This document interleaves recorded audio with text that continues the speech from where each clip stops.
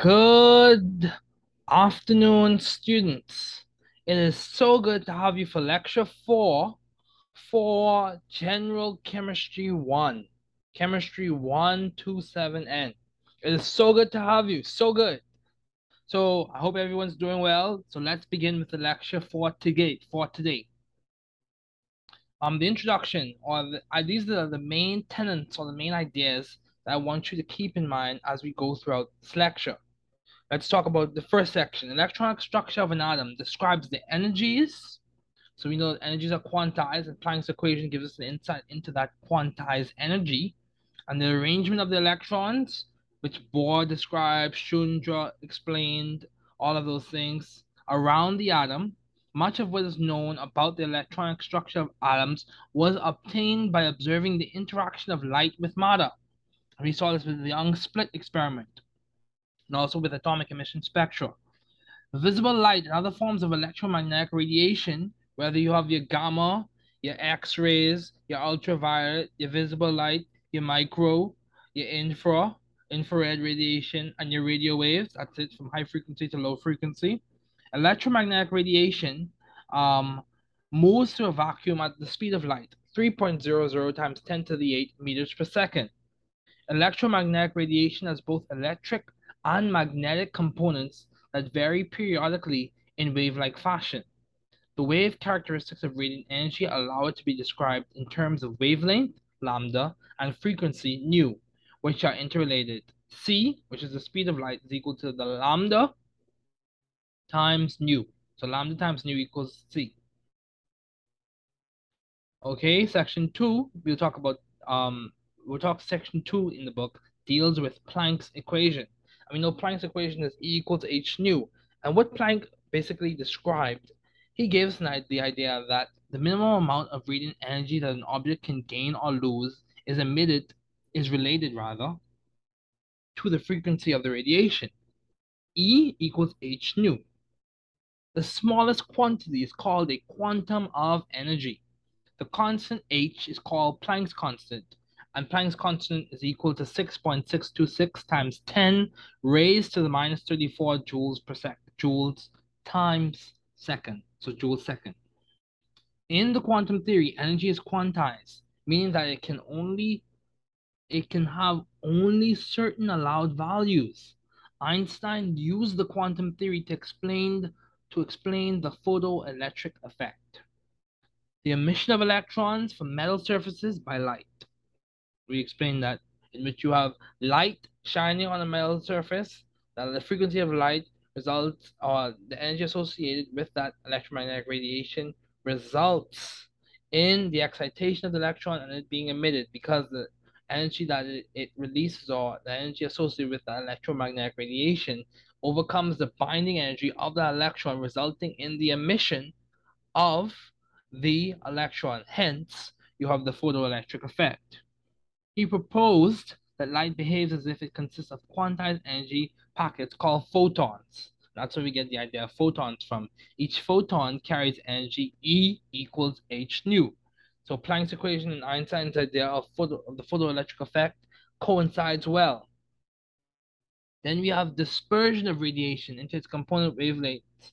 It produces a spectrum, and we understand that a continuous spectrum is like a rainbow. It consists of all of the wavelengths. It's a continuous spectrum of light in the visible region. That's what a rainbow is. It is called a continuous spectrum. If it contains only certain specific wavelengths, the spectrum is called a line spectrum. And we see this with AES, or atomic emission spectra. The radiation emitted by excited hydrogen atoms forms a line spectrum. The frequencies observed in the spectrum follow a simple mathematical relationship that involves small integers. Bohr proposed a model of the hydrogen atom that explains its line spectrum.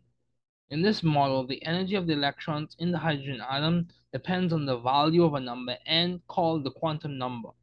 The value of n must be a positive integer, 1, 2, 3, or other integers, and each value of n corresponds to a different specific energy, En. And we see the value, or we see the notation of n in the Rydberg equation, which is 1 over lambda equals the Rydberg constant in brackets 1 over the final state, or nf squared, minus 1 over the initial state, or 1 over ni squared in brackets. And that gives you the values for the energy associated with transitioning from one stationary state or one quantized state to another. Bohr proposed a model of the hydrogen atom that explains its line spectrum. That's why his model was so important. In this model, the energy of the electron in the hydrogen atom depends on the value of n. And also, one of the things we understand from Bohr's model is it addressed the hydrogen atom well. However, it didn't really address other atoms as well. And then it also didn't address the phenomena or the occurrence of what happens whether or when an electron was to fall into the nucleus. Didn't address that. However, in the classical paradigm, that typically does not occur. So, section 6.4, we now talk about wave-particle duality with de Broglie, in which he basically said that matter has both wave-like and particle-like property. Hence, we have the duality of waves and particles, or wave-like and particle-like properties. His hypothesis of matter waves was proven experimentally by observing the diffraction of electrons. And this occurred with the Davis-Germer experiment, in which the diffraction of electrons as they pass through a crystal of a metal. And it also we talk about Heisenberg uncertainty, in which we basically say there's an inherent limit to the accuracy in which we can know, or by which we can know, the position and momentum of a particle. There's an inherent limit. So either the more you know about, another way to put it is the more you know about the position, the less you know about the momentum in terms of a particle such as an electron. Heisenberg uncertainty, it points towards based on the idea that quantum mechanical behavior does not translate exactly into macroscopic observations. What does all that mean? It means that, because for example, Heisenberg uncertainty is negligible for atoms, or for not for atoms, for substances or for objects such as a tennis ball. There's no uncertainty in terms of its position and momentum. You can determine those things with a great degree of accuracy, or there's less uncertainty, negligible uncertainty. That's a better way to put it. But for an electron, there is uncertainty, and hence we have this quantum strangeness. Hence we have this wave particle duality. It's just there's a lot going on, and that's why we have to look at Schrodinger's equation, in which he explains the behavior of electrons, the behavior of atoms using wave functions. And from those wave functions, we also understand that those wave functions give us an idea.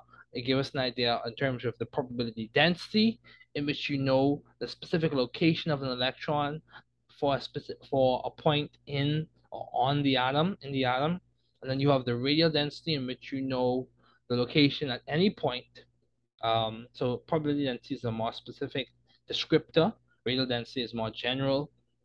Then you also know n, m sub l, l, m sub s, n, the principal quantum number, and that gives you an idea of the energy associated with the orbital, how large it is. And then you also have L, which is the angular quantum number, which gives you an idea of the shape. And then you also have M sub L, which gives you an idea of the orientation of the shape of that orbital.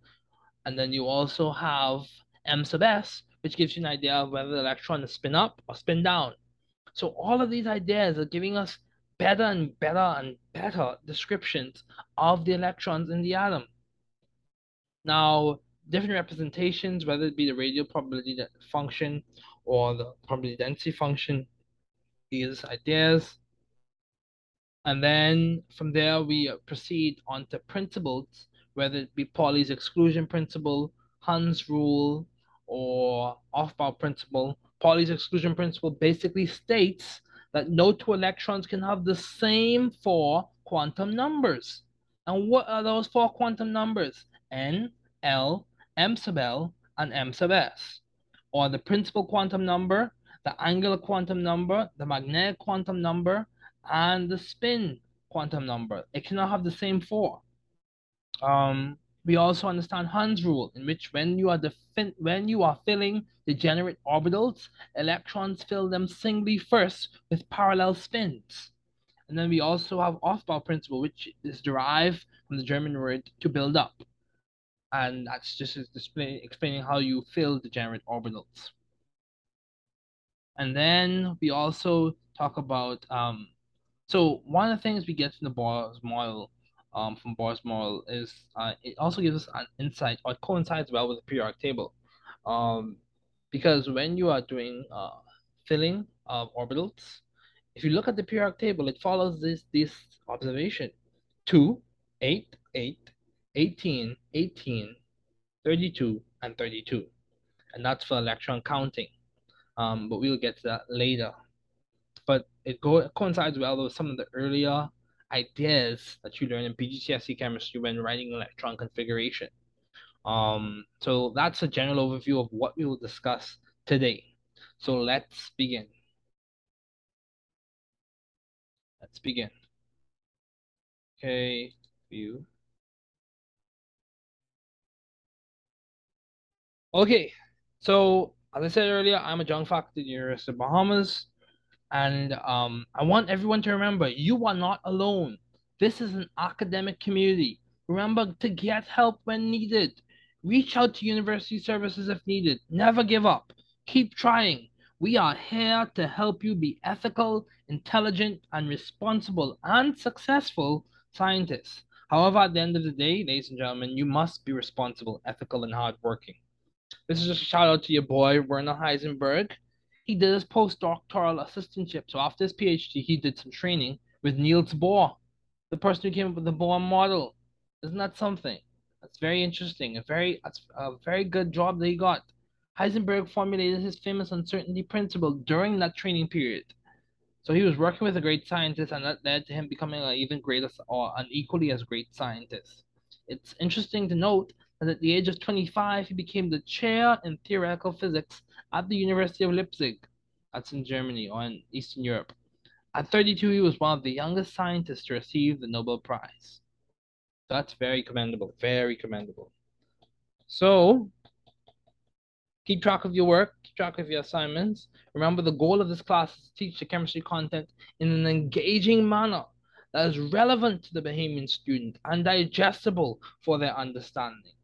The sequence is as follows: understand the fundamental concept, practice problems related or relevant to understanding that fundamental concept, learn more nuanced details about the fundamental concept, and practice more complex problems that integrate the details and the fundamental understanding. So a practical example of this is we look at the Bohr model. We practice problems or we do the pictures in the workbook with the Bohr model. Then we learn nuanced details in which Bohr model leads to an understanding or helps us understand what Schrodinger was trying to work on and how Schrodinger's equation is so significant because it not only explains the structure or the properties of the hydrogen atom, but it also explains, using the computational power that we have today, it explains the behavior of many multi-electron atoms. And that is a nuanced detail. And then we practice more problems. And those problems can involve Rydberg's equation. All those problems can involve looking at quantum numbers. All of these things they build. That's why it's important to stay on top of the things in class and understand the material and listen to the YouTube lectures and the podcast so that you can have multiple opportunities to get the content. So we are in week 2. My goal, as I said earlier, is not to overwhelm anyone, but to help you understand the content well. So de Broglie's work, let's break it down. Break it down. Okay, so de Broglie's equation is stated as lambda is equal to h over mv. And his equation relates the wavelength of the radiation, the wavelength of the thing you're looking at, the wavelength of the particle to the momentum of the particle. It relates wavelength, mass, velocity, and Planck's equation. I mean Planck's equation, but Planck's constant. That's the thing that it really relates. We understand that de Broglie's work is applicable to all matter. All matter of mass m with velocity v would give rise to characteristic wave-like particles, wave-like properties. Hence, we have wave-particle duality, in which you have wave-like characteristics and particle-like characteristics existing at the same time for the same particle. And this was proven experimentally with the electron, particularly with the Davis-Germer experiment. Um, so I'm going to proceed, but just remember that different types of reactions. It's important to know those, whether it be addition, decomposition, single displacement, or double displacement. An example of addition would be the formation of an ionic compound from a cation and an anion. An example of a decomposition reaction is the formation of electrolysis, or the result of the reaction, electrolysis reaction, of water into hydrogen and oxygen. An example of a single displacement reaction is an SN2 reaction in organic chemistry, and an example of a double displacement reaction is a precipitation reaction. It's important to understand these ideas. I already went through an overview of the content. The skills I want you to know. I want you to be able to calculate wavelength of EM radiation, given its frequency, or its frequency given its wavelength. I want you to understand the common kinds of radiation, from gamma radiation to radio waves. I want you to understand the concept of photons. And we understand the concept of photons because Einstein described how energy and EM radiation is quantized and exists in particles or quantized amounts called photons. I want you to understand and explain the ion spectra, and the Bohr model coincides well with that. I want you to be familiar with the wave-like properties of matter, and de Broglie's ideas coincide well with that. I want you to understand uncertainty principles, the uncertainty principle, and Heisenberg uncertainty, which specifically refers to the fact that the more we know about the position of an electron, the less we know about its momentum. We cannot know about those things with the same degree of accuracy in the same instance. Um, I want you to understand radial probability functions, which basically describes where the electron is at any point in space in the atom. I want you to understand energy level diagrams, Pauli's exclusion principle, in which no two electrons can have the same four quantum numbers, Hund's rule, in which when you fill in degenerate orbitals, you fill them singly first with electrons, and those electrons have parallel spins. You see this example of this when you fill in p orbitals initially for the first three electrons. I want you to be able to use a periodic table to write abbreviated electron configurations from the S block on the right, on the left, to the P block on the right, to the D block in the center, to the F block below, SPDF, which are descriptors or designated letters that coincide very accurately with the angular momentum values, whether it be 0 for S, L equals 0 equals S, L equals 1 equals P, L equals 2 equals D, and L equals 3 equals F. Those are the designated things. I want you to understand those things. And SPDF, they just come from the descriptions of the terms of the words sharp, principal, diffuse, and fundamental. So let's talk about the characteristics of electromagnetic waves. Electromagnetic waves, like most waves, they have wavelength, they have a frequency, they have amplitude, they have crest, they have trough, they are transverse waves. They propagate in a horizontal and also a vertical direction. Yes, you have your different types of radiation. You have your gamma rays, your X-rays. I hope you see, as you look at this diagram, that where the frequency is 10 to the 20, gamma rays, the wavelength is 10 to the minus 11. And as you increase the wavelength, the frequency decreases as you move from left to right. As you increase the wavelength, the frequency decreases. So although the wave model is a description of light, several phenomena need to be explained. The emission of light from hot objects, black body radiation, and Planck's equation does a good job with explaining that. The emission of electrons from the metal surfaces, and Einstein's ideas with the photoelectric effect do a good job of explaining that. And then the Bohr model explains tenet 3, or caveat 3, in which you have the emission of light from electronically excited gas atoms. And that occurs, or that we understand the phenomena by observing emission spectra.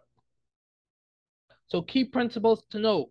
Werner Heisenberg came up with the Heisenberg uncertainty principle, and that was very important, very important. Let me show you a picture of Werner before we proceed. Werner. Yes, Werner Heisenberg at the beginning of this lecture. That's the person we're talking about.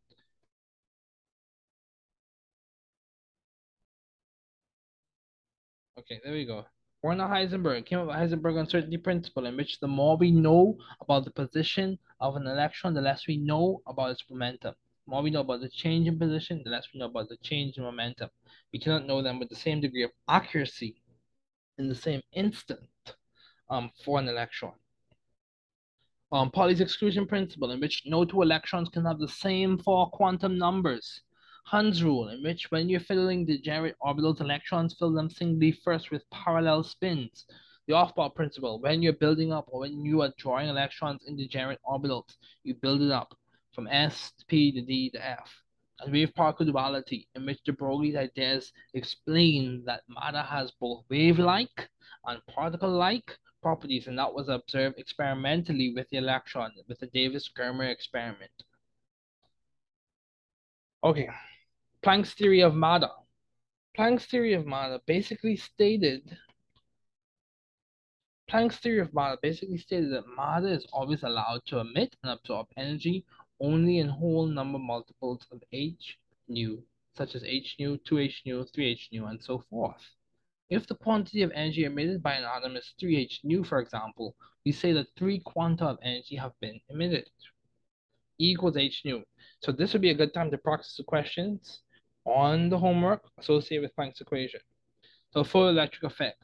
Here we see an example of radiant energy hitting the metal surface, the electron being emitted, it's picked up by a positive terminal, the voltage source transmitted, and we observe the reading on the current indicator, which is it shows you that you have an electron passing through the wire. So yeah, Einstein observed this phenomenon in 1905. Creating a spectrum. Key thing to keep in mind here are the components. So even for a rainbow, you have a rainbow, the sun is your source of light. The basis on which dispersion occurs is through the water droplet. And then you have your continuous spectrum, when you have several of those water droplets. And as you see, the more light is dispersed and the same degree of dispersion occurs, we can have a larger and larger continuous spectrum. Hence, we have rainbows in the sky that's seen by multiple observers. But when we're doing that in the lab, we have a light source, we have our slit, we have our prism, and then we also have a black screen or some filter or something that will show us the continuous spectrum. A continuous spectrum shows you all of the wavelengths. And for a rainbow, it's all of the wavelengths in the visible region of light. However, a discrete spectrum or a line spectrum gives you a spectrum containing radiation of only specific wavelengths. A continuous spectrum, as I said earlier, consists of all wavelengths of light in a specific region of the EM radiation spectrum. Atomic emission spectra shows you an example of line spectrum, in which you have specific wavelengths being produced as shown by the colored lines. See at the bottom there, hydrogen spectrum, and Bohr's model does well to explain hydrogen spectrum. Schrodinger's equation explains basically all spectra well, especially with the computational power that we have today. So the Bohr model. Bohr's model was based on three postulates. Only orbits of certain radii corresponding to certain definite energies are permitted for the electron in a hydrogen atom. An electron in a permitted orbit has specific energy and is in an allowed energy state. An electron in an allowed energy state will not radiate energy and therefore will not spiral into the nucleus. These are Bohr's postulates now. Bohr's postulates. So you keep the context in mind. Also, energy is emitted or absorbed by an electron only as the electron changes from one allowed energy state to another. This energy is emitted or absorbed as a photon, E equals h nu. So just to drop a little idea, there are allowed states and there are forbidden states, but we're going to get into that in this class. You could deal with that in a quantum physics or theoretical physics or theoretical chemistry class. This is a good point to practice equations, practice questions rather, on Rydberg's equation, where lambda is the wavelength, r is the Rydberg constant, and f is the final state or final position of the electron, and n equals n sub I is the initial position of the electron. So Bohr's model is a good thing to map this equation onto, where NF could be the final uh, discrete or quantized the circle. The circle. So you say you have three circles. Where's the first your first energy level, or your first quantized state, and then the second and the third. So you have your three circles. For example, with the sodium atom, if it goes from n equals 2 to n equals 3, 2 would be there, 3 would be there. You square them, you get your value of the wavelength that is associated with that electron going through that transition from one energy state to another, allowed energy state to another. The Bohr model has limitation. It only explains the line spectrum of the hydrogen atom well. It avoids the problem of a negatively charged electron falling into the nucleus. So hence we have, or here we have, de Broglie's ideas. And the classic example of that is with a water wave. A water wave has wave-like properties and it also has particle-like properties because it's made up of units, which are water molecules, or particles, which are water molecules. De Broglie further extended the ideas of Bohr. He postulated about matter's properties. If radiant energy could behave in a particle-like way under appropriate conditions, could the electron be thought of as having wave-like and particle-like properties? So hence we go, this is the first tenet, or first principle that I'm responsible to teach you for this class. So we will understand that de Broglie's work is applicable to all matter. All matter of mass m with velocity v would give rise to characteristic wave-like properties. Hence, we have wave-particle duality. De Broglie published his theory, and within a few years, the wave properties of the electron were demonstrated experimentally, not occurred with the Davis-Germer experiment. So, let's keep going. So, we're going to talk about, as I introduced earlier in lecture on Monday, I introduced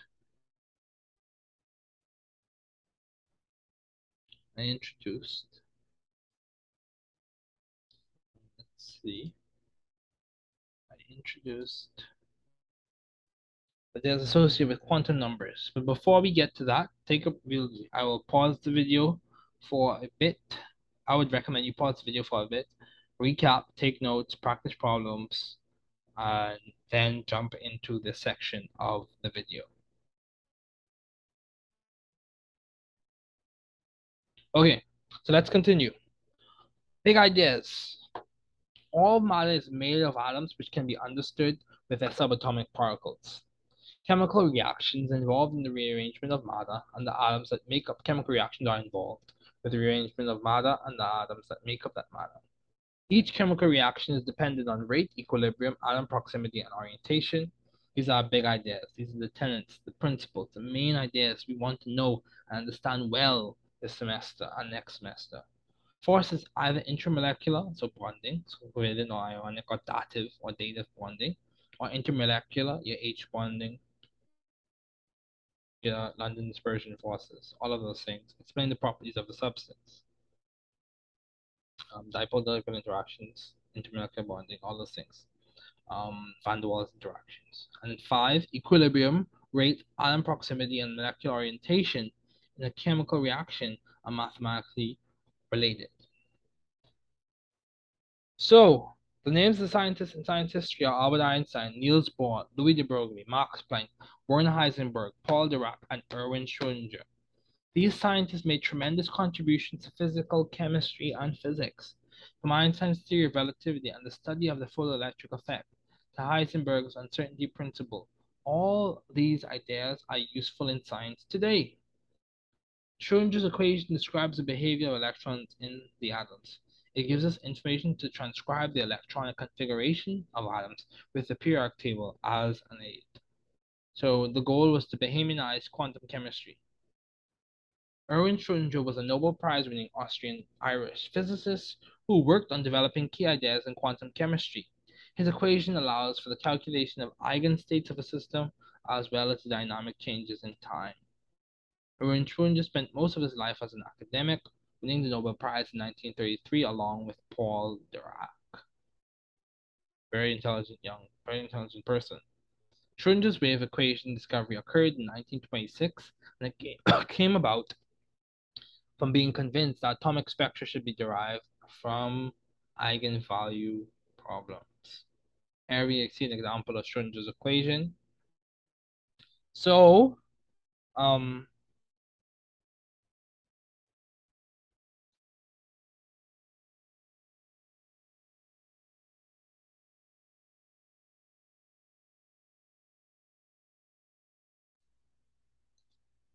let's continue. Schrödinger's equation results in many solutions, and each wave function has a corresponding orbital associated with it. The orbital and the respective electrons are specified by four quantum numbers. Hence, listen to the operative word, specified. These are specified descriptors. So we have the principal quantum number, the angular quantum number, the magnetic quantum number, and the spin quantum number. So Schrödinger's equation is H psi equals E psi, where H is the Hamiltonian. These are just mathematical operators. Don't get lost in the details. The main idea to remember is his equation. Initially, or when he first came about, it worked well for the hydrogen atom. But when computational power was revved up, as we have today, it basically explains all the behavior of all atoms. That's a powerful equation. It gives us insight to chemical reactivity and all those things. But the four descriptors I want you to keep in mind are the principal quantum number n, the angular quantum number L, the magnetic quantum number m sub L, and the spin quantum number n sub S. The principal quantum number is an integer value that describes the overall size and energy of an orbital. The energy associated with the orbital is negative because the electron's energy is lowered via Coulombic interactions with the nucleus. Orbitals that have higher integer values for the principal quantum number have energies that are less negative. Moreover, as the principal quantum number increases, energy changes between the subsequent energy levels typically is less. And that ties into ideas of penetration and shielding, but we haven't reached there yet. Because I'll just give you a quick hint into what that's referring to. In terms of energy changes between the subsequent energy levels typically is less. Coulombic interactions result between particles of opposite charges result in lower potential energies. So if you have low potential energies due to penetration of those orbitals nearer to the nucleus, that's going to result in you having subsequent energy levels with energy changes that are less. So let's talk about L. The angular momentum quantum number is an integer that describes the shape of the orbital values from 0 up to n minus 1. So L equals 0 equals S, L equals 1 equals P is designated as P, L equals 2 is designated as D, and L equals 3 is designated as F. The magnetic quantum number, m sub L, is an integer value that provides information on the orientation of the orbital. The possible values of m sub L range from minus L to plus L. M sub S, the spin quantum number, specifies the orientation of the spin of the electron. Electron spin is a fundamental property. The spin quantum number has two possible options, spin up or spin down. The energy orbital S typically is shown as a spherically symmetrical low energy orbital. The 3D image is a plot of the wave function, which describes the likelihood or probability of finding an electron at a position in space. And it's from these wave functions that we go to or we walk towards our radial density radial distribution function and a probability density function. The probability density function, which describes the probability in terms of volume of finding an electron at a specific point in space. The atomic orbital can be represented with a 3D geometrical shape, and we understand that shape from our angular quantum number, and that shows the volume of the electron that's likely to be found most frequently. For an alternative explanation, you can use the radial distribution function, which provides information on the total probability at a radius r. So for some radius r, it gives you the idea or it gives you insight into the position of an electron at any point in space at that radius r. The function has a value of 0 at the nucleus, so theoretically you shouldn't find any electrons at the nucleus. The positive charge is posit at the nucleus. So we've already discussed Schrodinger's thought experiment. The thought experiment points to the idea of strange behavior in quantum mechanics does not directly transfer macroscopically. Hence, we could have Heisenberg uncertainty with the electron, but Heisenberg uncertainty is negligible for something like a tennis ball. Let's talk about Schrödinger. He was an assistant to Max Wein in 1920, followed by other pivotal academic positions.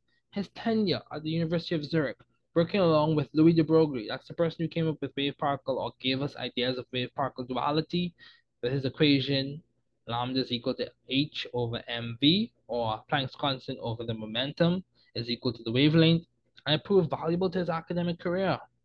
In 1927, Schrödinger left to function as an academic at the University of Berlin. It was during his time that he received the Nobel Prize along with Paul Dirac in 1933 for his work in theoretical physics. Quantum mechanical theory describes the behavior of electrons and atoms. It also aids in our understanding of an electron configuration. An electron configuration for atoms shows the particular orbitals that electrons occupy for that atom. Electrons generally occupy the lowest energy orbitals available for atoms in their ground state. The analytical complexity occurs with Schrödinger's equation for multi-electron atoms. Hence, this is the reason why we needed more computational power to solve Schrödinger's equation for multi-electron systems of multi-electron atoms. When attempting to understand concepts associated with quantum mechanics, two concepts need to be considered heavily: the effects of electron spin and sublevel splitting. Electron spin is a fundamental property of all electrons that affects the number of electrons permitted in any one orbital. In terms of sublevel splitting, this describes the order of orbital filling within a level. Energies of sublevels are split. In general, the lower the value of L within a principal energy level, the lower the energy E. It is as follows. The energy of orbital S typically is less, or theoretically is less than energy of orbital P, which is theoretically less than energy of orbital D, and the energy of orbital D is theoretically less than energy of sublevel F. So these are sublevels that we're referring to. It is important to understand Coulomb's law, shielding, penetration, effective nuclear charge, and other ideas that we will discuss later. So I want you to remember that the logical consequences of Coulomb's law is it's like a pillar for many of these concepts that we're discussing. Or it's like a side pillar for some of them, and it's a main pillar for many. Like charges repel. As the distance decreases between like charges, the potential energy increases in magnitude for those like charges. Unlike charges have more negative or less positive potential energy as the distance between those unlike charges decreases. Also, the magnitude of the potential energy interaction is proportional to the magnitude of the charges interacting. So we won't discuss shielding at this time. That's something I will discuss later. As consequences, this is just a picture of Einstein's dissertation. The beginning page of his dissertation is in German. He did his PhD at the University of Zurich. So it's on the new determination of molecular dimensions. If you have any questions, you can ask me about that in class. I'm not going to discuss the dissertation on this lecture. So these are the electron configurations of the first 20 elements. Keep this in mind. I'm just exposing you to these ideas. We will discuss this in detail in class. And these are the shapes. So L gives us an idea of these shapes. L equals 0 refers to F, L equals 1 refers to P, L equals 2 refers to D, and L equals 3 refers to F.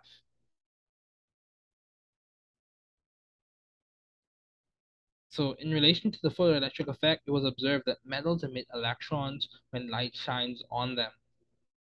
Einstein and Max Planck were some of the first scientists to suggest that energy is quantized. There's a task for you to look into. I want you to go and research the Nobel Prize in Physics for 2018. Draw and explain the interference pattern from two splits and explain how that relates to Young's double slit experiment. Those are assignments for you students to do. According to classic electromagnetic theory, the photoelectric effect occurred due to the transfer of energy from light to an electron in the metal, resulting in the dislodgement of the electron. Some of the key equations to know are E equals h nu, or E equals hc over lambda, where E is energy, h is Planck's constant, v is frequency, and c is the speed of light, and lambda is wavelength.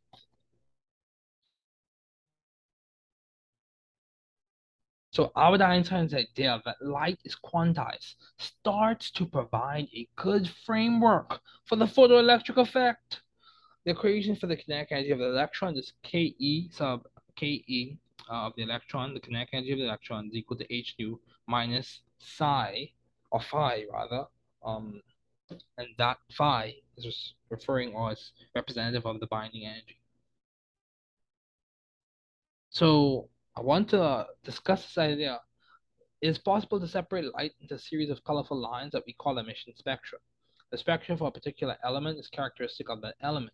Johannes Rydberg was a Swedish mathematician who analyzed several spectra and developed an equation that predicted the wavelength of the emission spectrum for hydrogen. Let's talk about your boy, Niels Bohr. He was a Danish physicist who worked, researched, and developed ideas that led to a model aimed at explaining atomic spectra. In the Bohr model, the orbit exists only at specific fixed distances from the nucleus. The idea of stationary states in the Bohr model has origins in the wave nature of the electron. With an understanding from the Bohr model, we can describe the spectral lines as a result of when an electron falls from a stable orbit to a lower stationary state or orbit. Here we have Rydberg's equation, and this is Rydberg's constant. His constant is minus or negative 2.18 times 10 raised to the minus 18 joules. Rydberg's work on equation, which equates wavelength and orbital energy states, helps us understand atomic emission spectra. Bohr's model further described that only transitions result in radiation being emitted. When, as the cartoon describes, when electrons relax after being excited, is because the relaxation releases energy which corresponds to a particular frequency of light that is directly related to the color of light that is emitted. So these are things that I didn't mention in class, but these are emission spectra. They were also studied, or spectral series were also observed and studied, and equations were derived by other key players such as Lyman, Paschen, and Obama, in which you have different series associated with those names. Now let's talk about your boy, Louis de Broglie. He lived from 1892 to 1987 and helped develop the root of quantum mechanical theory. So as you see, as we go along, I want you to see, yes, there are 7 big names that we discussed earlier, or 7 big names I mentioned earlier: Albert Einstein, Max Planck, Werner Heisenberg, Erwin Schrödinger, Paul Dirac, Max Planck, all of those things, all of those people. I just want you to keep in mind that everybody, whether it was a linear combination of work, everyone contributed to the quantum mechanical theory that we understand today. It took many hands to make this work occur, this progress occur. His theory, de Broglie's work, his dissertation, posited or discussed the wave nature of electrons. So just one distinction quickly to make. Sound is not an electromagnetic wave, it is a longitudinal wave. Sound requires a medium to propagate. Light is a transverse wave, and it can propagate in a vacuum. So according to de Broglie's wavelength, a single electron in motion in space has a wave nature due to its kinetic energy. The de Broglie equation, lambda equals h over mv, where h is Planck's constant, m is mass, and v is velocity. So this is the 1927 experiment that I kept on referencing, Davison and Germer. It basically described the observation of electrons undergoing diffraction by a metal crystal. And these ideas help to prove experimentally the ideas of de Broglie. So just keep that in mind. The wave and particle nature of an electron is not easily understood, and this makes a path for the uncertainty principle. As alluded to in the thought experiment, the unobserved electron can occupy 2 states, but the act of observation forces it into one state or another. Upon observation, we understand it to be either occurring as a particle or as a wave. A Young's double slit experiment points well to this idea, and it is something we will discuss in class later. So it is known that de Broglie did some work at the Poincare Institute establishing an analytical or applied science department, Center for Applied Mathematics. And I cannot forget to mention Max Planck, the law of work on EM, electromagnetic theory, electromagnetic radiation. His work laid the foundations for quantum theory, and he won the Nobel Prize in Physics in 1918. So these are your boy, Max Planck and Werner Heisenberg. They also published papers with leaders in the field such as Max Born, the Born-Oppenheimer approximation. You keep just think about that. And Pascal Jordan, you have if you discuss or look into linear algebra, you see Jordan. But these are just people you want to keep in mind. Just keep them in mind. Good to know. Um, Here we have an example of Heisenberg uncertainty principle in a mathematical description, mathematical format. Helps us understand. He also introduced the ideas of complementarity, in which electrons observe either the particle or wave, but not at once. Um, and let's rehash these things. Wolfgang Pauli came up with Pauli's exclusion principle. It states that two or more identical particles with spin cannot occupy the same quantum state in a quantum system at the same time. Or another way to put that is no two electrons. That's the particle we're referring to in this context. No two electrons can have the same four quantum numbers. Yeah. Okay, and then you also have Hund's rule. Hund's rule refers to a set of rules that the German physicist Friedrich Hund in 1927 stated, and put simply, they put that the electrons fill the giant orbital singly before they pair. You can look up the technical descriptions of Hund's rules, but that's not necessary for this class. Just understand what he's saying, the essence of what he's saying. Keep in mind, ladies and gentlemen, that the learning journey is, like I said, a journey. Be patient with yourself.